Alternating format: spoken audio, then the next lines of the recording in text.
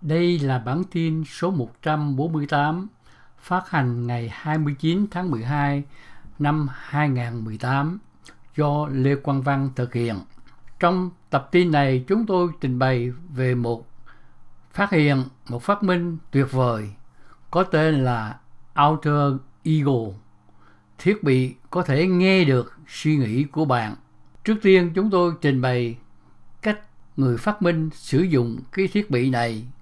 Sau đó, chúng tôi trình bày nguyên tắc thực hiện thiết bị và sau cùng trình bày những hậu quả, những lo lắng vì thiết bị này nó rất thông minh và có thể có những tiện ích hữu ích, nhưng cũng có thể có những phản hồi bất thuận lợi vì nó tìm hiểu được suy nghĩ của con người một cách thầm lặng.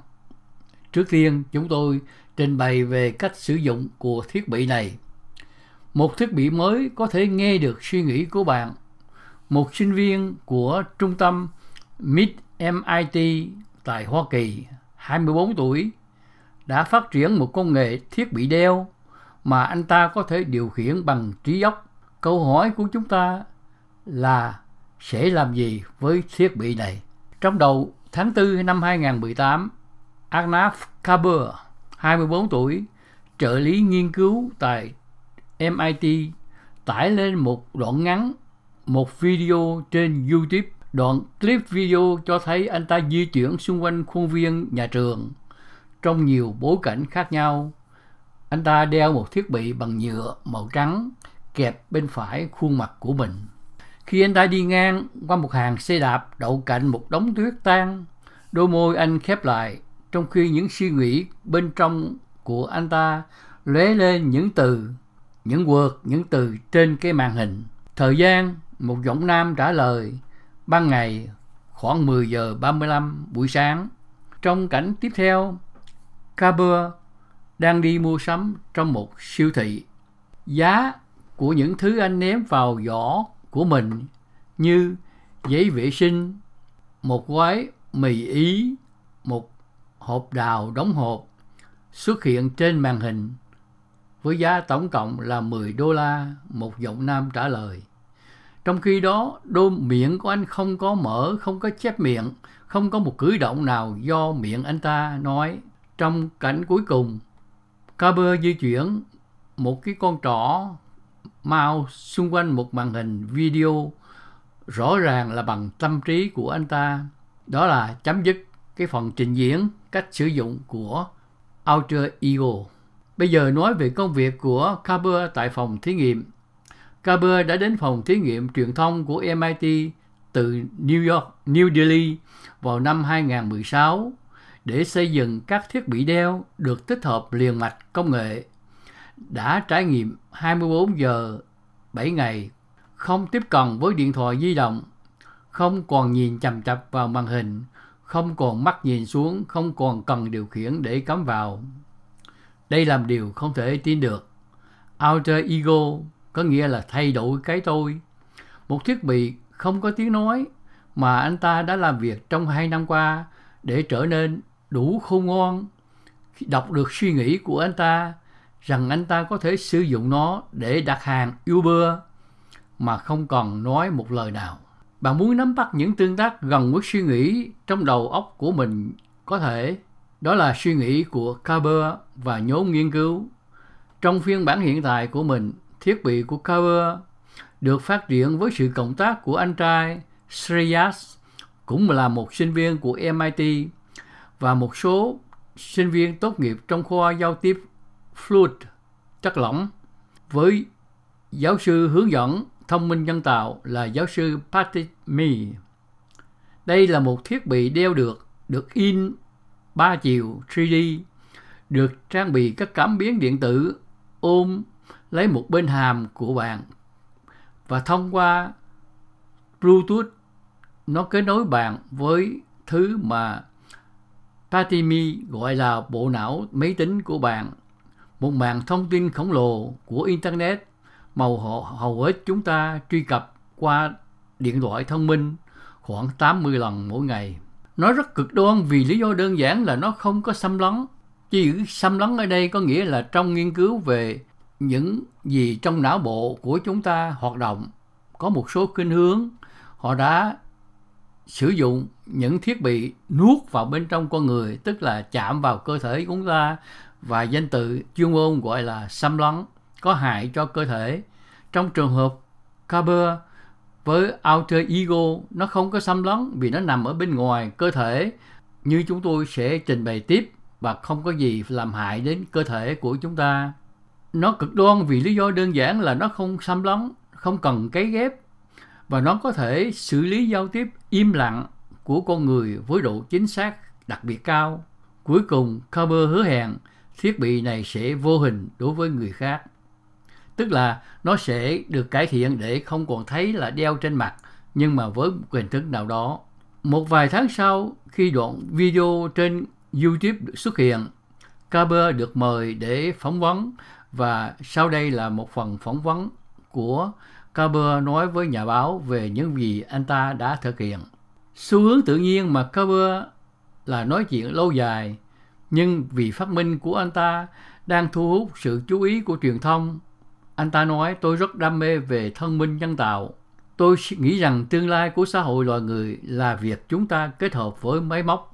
Như chúng tôi đã trình bày trong các bản tin trước đây, Internet of Things, mạng vạn vật, là một lĩnh vực rất là sáng giá, và qua bài này chúng ta sẽ thấy rằng các cảm biến và những Internet of Things sẽ là những thiết bị rất quan trọng cho cuộc sống của chúng ta.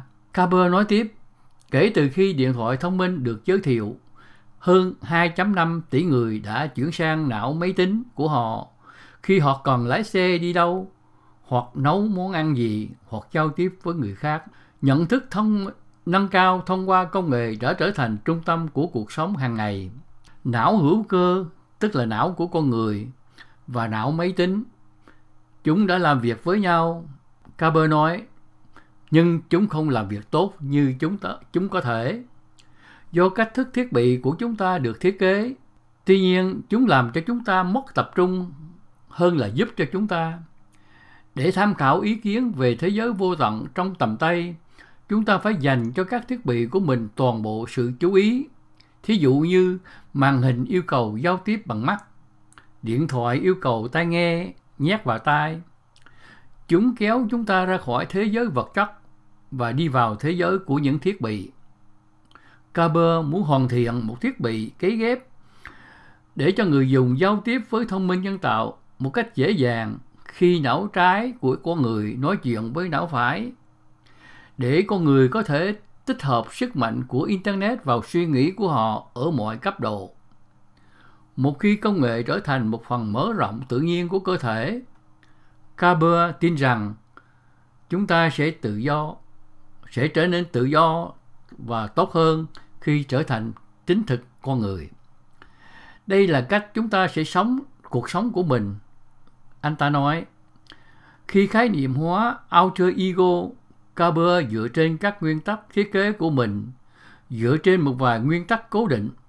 Thứ nhất, thiết bị không xâm lấn cơ thể, vì anh ta cho rằng điều đó bất tiện và không thể nhân rộng.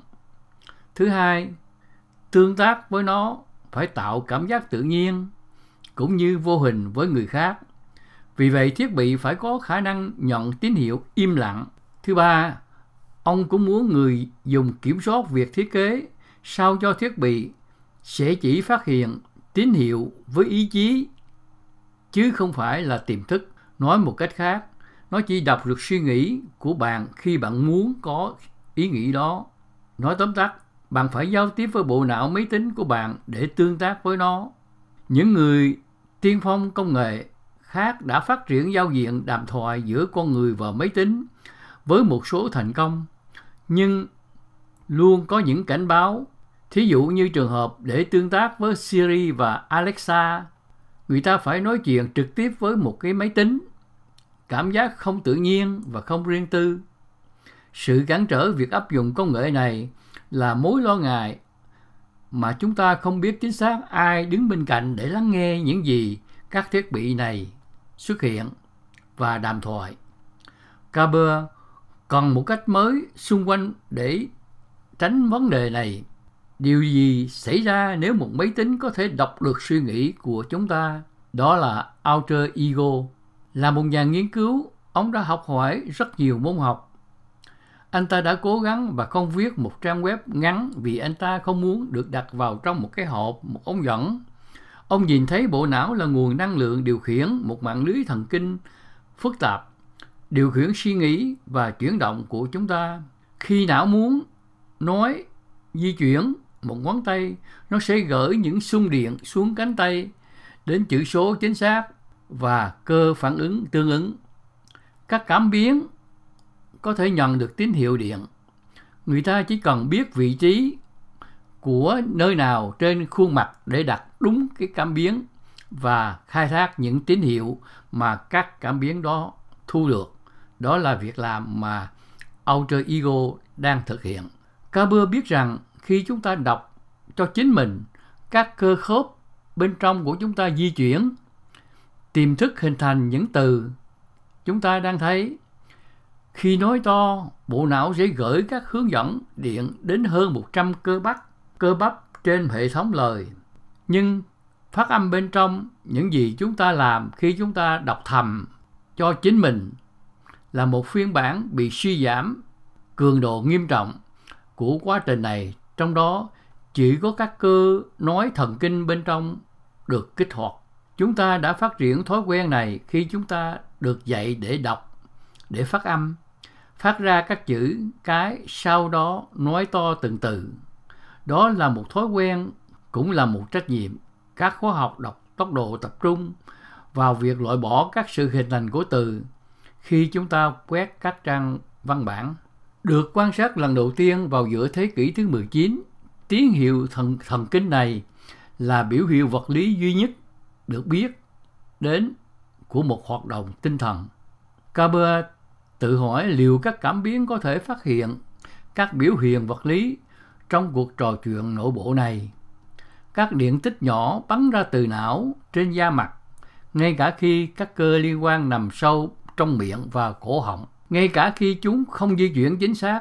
Thiết kế ban đầu của phần cứng của alter ego ghim một lưới gồm 30 cảm biến vào mặt và hàm của đối tượng để chúng có thể bắt được tín hiệu do thần kinh cơ hành động khi người thí nghiệm sử dụng giọng nói bên trong của mình để giao tiếp. Phần mềm đặc thù đã được hiệu chuẩn để phân tích các tín hiệu và biến chúng thành các từ riêng biệt. Chỉ có một vấn đề trong giai đoạn ban đầu là cảm biến của alter ego không phát hiện gì cả. Đó là một trở ngại ban đầu. Kaber đã xây dựng phần cứng và phần mềm và hy vọng điều tốt lành sẽ diễn ra. Nhưng các tín hiệu điện cơ từ các phát biểu im lặng này rất yếu. Nó sẽ dễ dàng suy nghĩ lại toàn bộ điều đó vào thời điểm ban đầu. Tuy nhiên, anh ấy nói rằng chúng tôi muốn nắm bắt các tín hiệu tương tác càng gần với suy nghĩ trong đầu càng tốt. Kaber di chuyển các cảm biến đến các vùng khác nhau trên khuôn mặt, tăng độ nhạy và làm lại phần mềm. Tuy nhiên vẫn không có nhận được gì cả. Một đêm nọ, Kaber và anh trai đang thử nghiệm thiết bị trên căn hộ ở Cambridge. Kaber đang đeo thiết bị và người anh đang theo dõi màn hình máy tính. Khi họ điều khiển thiết bị theo dõi tín hiệu trong thời gian thực, để người anh có thể ghi lại khoảnh khắc chính xác mà thiết bị nhặt được những thứ gì đó nếu có. Hôm đó trời đã khuya, Kaber đã âm thầm nói chuyện với thiết bị trong vài giờ, đã lập trình nó để hiểu chỉ với hai từ duy nhất, đó là từ có, yes, hoặc là từ không, no, không có kết quả với ý nghĩa. Sau đó, người anh của Kaber nói rằng anh ta thấy một cái gì đó, một cái đốm trên màn hình, tức là có một tín hiệu rất nhỏ hiện ra. Cả hai không tin điều đó. Kaber quay lưng lại với người anh trai và lặp lại hành động. Chúng tôi liên tục nhìn thấy một vết sưng trên tín hiệu và nghĩ rằng đó là một vật phẩm nào đó trong dây, chứ không phải là tín hiệu từ các cảm biến. Tuy nhiên, họ tiếp tục thử nghiệm. Chúng tôi thực sự chắc chắn rằng dây có một loại tiếng ồn nào trong hệ thống. Họ thực sự nhìn thấy một cái gì đó. Sau khi thử nghiệm và kiểm tra lại trong giờ tiếp theo, Carver đã bị thuyết phục rằng chúng đã có tín hiệu và cảm biến đã nhận được những tín hiệu trên cơ mặt của anh ta. Đó là khoảnh khắc điên rồ và anh ta rất mừng. Họ đã ăn mừng với một chiếc bánh pizza vào ngày hôm sau. Nói tóm tắt lại, Carver đã đi từ giai đoạn đầu rất nhiều phức tạp, rất nhiều khó khăn. Và hiện nay Carver và cộng tác viên của ông đã mất 2 năm để phát triển phần cứng và phần mềm cho Alter Ego, thiết kế các thiết bị để nó có thể được đeo một cách dễ dàng, tinh chỉnh cảm biến của nó và vị trí mục tiêu để giảm bớt gói một cái gì đó ít xâm nhập vào cơ thể. Trước đây, tai nghe nhét tai earchewing mà ông ta tin rằng phá vỡ hành vi bình thường của con người. Do đó, ông ta đã phát triển một hệ thống phản hồi âm thanh thông qua dẫn truyền của xương, thiết bị thì thầm câu trả lời cho các truy vấn như là một thiên thần hộ mệnh thiên tài. Khi thiết bị bắt đầu nhận xung điện cơ, Carver tập trung vào phát triển bộ dữ liệu để đào tạo Alter Ego để nhận dạng chữ ký tín hiệu cho các từ, các word khác nhau. Đó là một quá trình tốn nhiều công sức. Ai đó phải ngồi trong phòng thí nghiệm, đeo thiết bị và im lặng, nói những từ cụ thể cho đến khi máy tính hiểu làm chủ được những từ này. Cho đến nay, Alter Ego có vốn từ khoảng 100 từ, bao gồm các số từ 1 đến 9 và các lệnh như là cộng, trừ, trả lời, gọi, vân vân. Bởi vì video trên YouTube nó trông giống như Alter Ego đang đọc suy nghĩ của Carver, nên đã có một số phản đối công khai. Thật sự rất đáng sợ khi những suy nghĩ của chúng ta không còn riêng tư nữa, vì các cảm biến của Alter Ego đã đọc được. Do đó, có một số phản đối đã viết những bài bình luận đăng trên Internet. Họ nói rằng công nghệ như thế này có thể được sử dụng bởi cảnh sát tư tưởng ngoài đời thực, vì cảnh sát đeo những cái Alter Ego này có thể biết được tư tưởng của người khác. Tuy nhiên, Carver và chuyên gia thông minh nhân tạo là giáo sư Patty Mee đã nhạy cảm với những lo ngại về đạo đức như thế này. Carver tin rằng với tư cách là một người sáng tạo, anh ta sẽ có thể nghiêm cấm việc sử dụng bất chính bằng cách xây dựng các biện pháp bảo vệ trong thiết kế của Alter Ego. Carver khẳng định rằng Alter Ego thực sự không thể đọc được suy nghĩ của bạn và sẽ không bao giờ có thể làm được như vậy.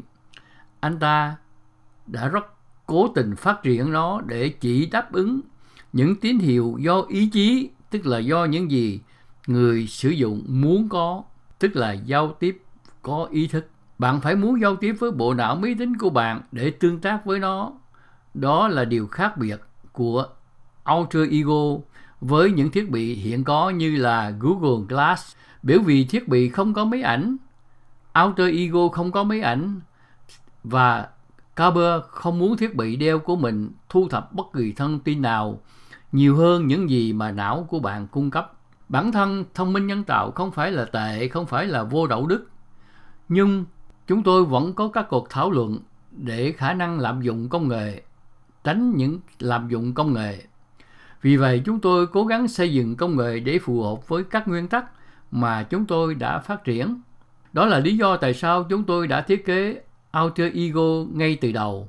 Chúng tôi đã suy nghĩ về nó theo một cách nhất định ngay từ đầu để nó được sử dụng theo cách chúng tôi thiết kế.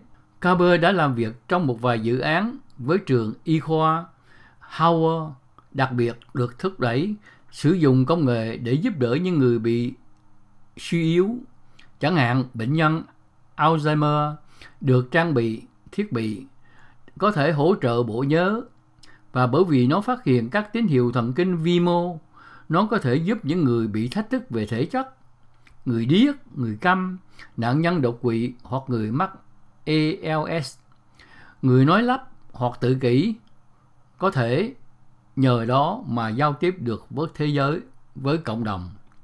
Để thực sự làm cho Alter Ego thực sự hoạt động, Carver vẫn cần lập trình bộ phận phát hiện từ vựng lớn hơn 1.100 từ, và anh ta sẽ cần đủ dữ liệu để đảm bảo rằng thiết bị hoạt động đầy đủ với các loại người khác nhau, những lời nói thì thầm im lặng khác nhau. Điều đó nói rằng ông nghĩ rằng công nghệ hiện tại đủ tốt để một lúc nào đó nó sẽ có thể tổng hợp thông tin và ngoại suy các từ mới từ ngữ cảnh của chúng.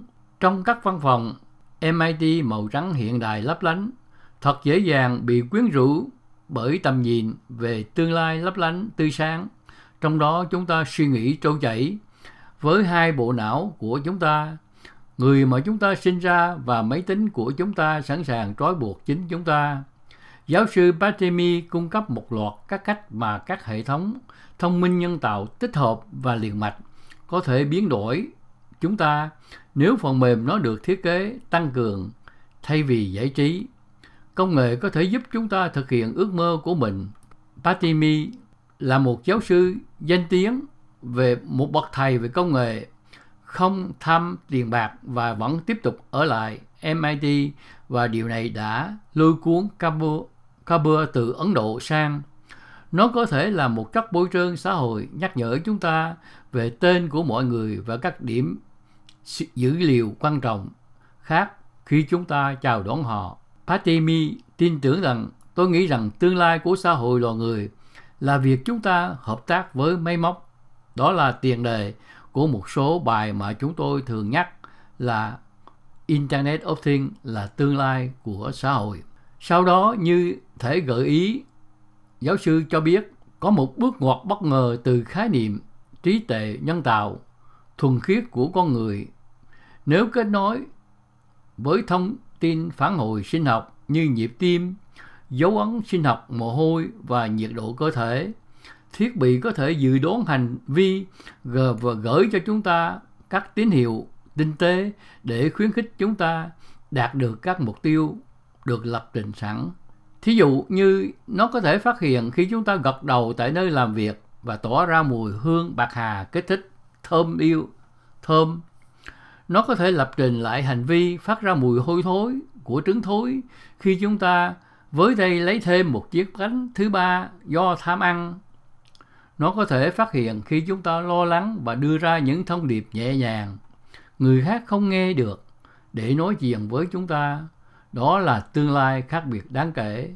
Không có khó để thấy phát minh của Kabur có thể trong một vài năm trở thành ý tưởng hàng tỷ đô, với hàm ý cho ngành công nghiệp quốc phòng và những gã khổng lồ công nghệ như Facebook và Amazon.